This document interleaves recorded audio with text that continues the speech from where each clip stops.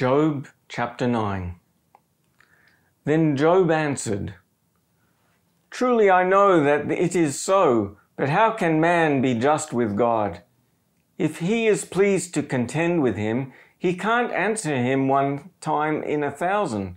God is wise in heart and mighty in strength. Who has hardened himself against him and prospered?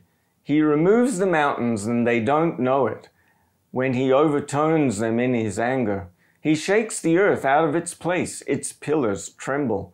He commands a sun and it doesn't rise, and seals up the stars. He alone stretches out the heavens and treads on the waves of the sea.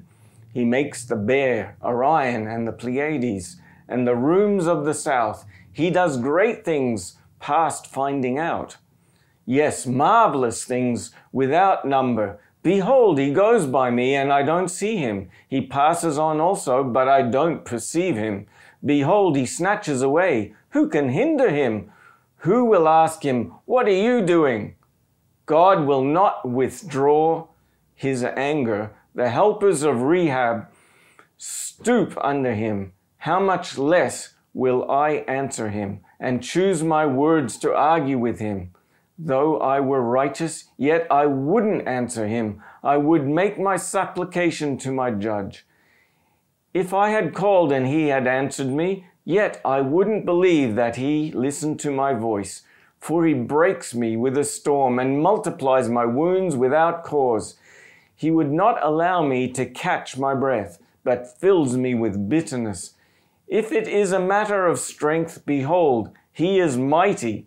If of justice, who, says he, will summon me? Though I am righteous, my own mouth will condemn me. Though I am blameless, it will prove me perverse. I am blameless. I don't respect myself. I despise my life. It is all the same. Therefore I say, he destroys the blameless and the wicked.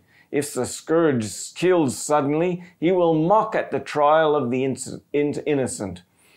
The earth is given into the hand of the wicked. He covers the faces of its judges. If not he, then who is it? Now my days are swifter than a runner. They flee away. They see no good. They have passed away as the swift ships, as the eagle that swoops on the prey.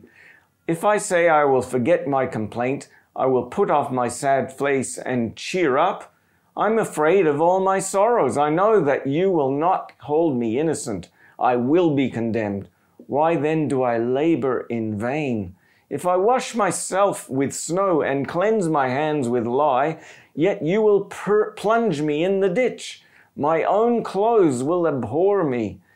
For he is not a man as I am, that I should answer him, that we should come together in judgment. There is no umpire between us that might lay his hand on us both. Let him take his rod away from me. Let his terror not make me afraid. Then I would speak and not fear him, for I am not so in myself." Well, these are the comments for Job chapter 9, and this is the 5th speech in the book, and out of 19. And Job's going to reply to his second friend. Second friend. So these friends are not great friends, as you can figure out. Now, they might have been great friends at one point in time when, Job had a bucket load of money, and but now they don't seem to get the concept of being a friend. And so in the 4th speech, Bildad says to Job, he says, "You're just a bag of hot wind." And he says, "Does God pervert justice? God will do the right thing, so therefore, look what's happening to you. You deserve it." And Job goes on to, Job basically replies in this speech, and he starts to talk about how he's blameless, and he talks a little bit about how sometimes bad things happen to good people, and sometimes good things happen to bad people. It's all true. So in verse 21 of his reply speech to Bildad, he says this. He says, "I am blameless. I don't respect myself. I despise my life." It's an interesting combination of things. I've done the right thing. I hate myself. You don't hear that very often together. but you hear it here in the book of Job. And so in this speech, in the reply, he says he's blameless. Now, we sometimes think that blameless means perfect, which it does not mean. Blameless does not mean perfect. What blameless means is that you can't pin anything on him. It's like you can't blame him for anything. And you definitely can't blame Job for anything. Like, Job hasn't accused God. He wasn't immoral. He wasn't violent. Like, he wasn't greedy. He wasn't the type of person that you could look at and say, oh, he's just blame him for something. So he's blameless, but doesn't mean he's perfect. And I've always said that in this life, we want to walk with the Lord. We want to be people that love the Lord, and our goal should be to be like Christ, which is impossible in this earth because, while ever we're in the body, the struggles will continue. But our goal is to be like Christ. But in the process, we come to a point where we're blameless. We overcome all the major things. And we come to the point where we know how to control our tongue. And we're not violent. We don't get angry easily. And we're not immoral, and we're not greedy, and we learn how to be generous. So, we come to the point where you can become an upright person and you can be blameless. And lots of people in the Bible were described as being blameless. It doesn't mean they were perfect. It means they were blameless. But Job has a lot to say. And there's a lot of the speeches through the book, and like about 7 of them are Job's. And, or is it 8? Is it 8 or 7? Anyway, he has more speeches than anyone. He has a lot of words. And I thought it'd be an interesting thing to do would be to compare Job with Jesus Christ. So Jesus Christ is the human. He's the person in the Bible who is completely sinless. So you would say of Jesus, he's blameless, but he's not only blameless, he is perfect. He's the only perfect human. He's described as a pure and spotless lamb. He's our spotless sacrifice. He's the only one who was worthy, the Bible says. He's without fault, the Bible says. So here you've got Jesus, who's perfectly without fault. You've got Job, who's blameless, but deep down, he has his own struggles like every human being. Now, when it comes time for them both to be accused, Job gets accused by his friends who say things like, does God pervert justice? You're a sinner. You're getting what you deserve.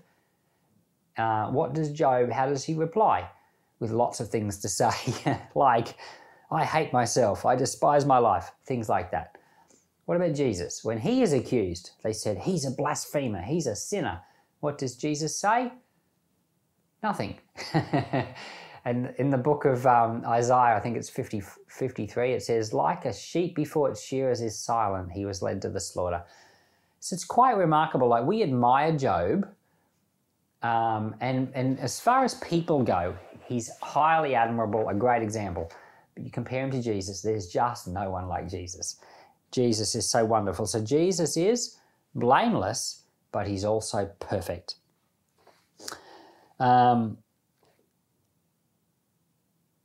So I'm just reading my notes here very quickly. I think our goal is to be like Christ. Our goal is to be like Christ and to strive to be led of the Lord, led of the Holy Spirit.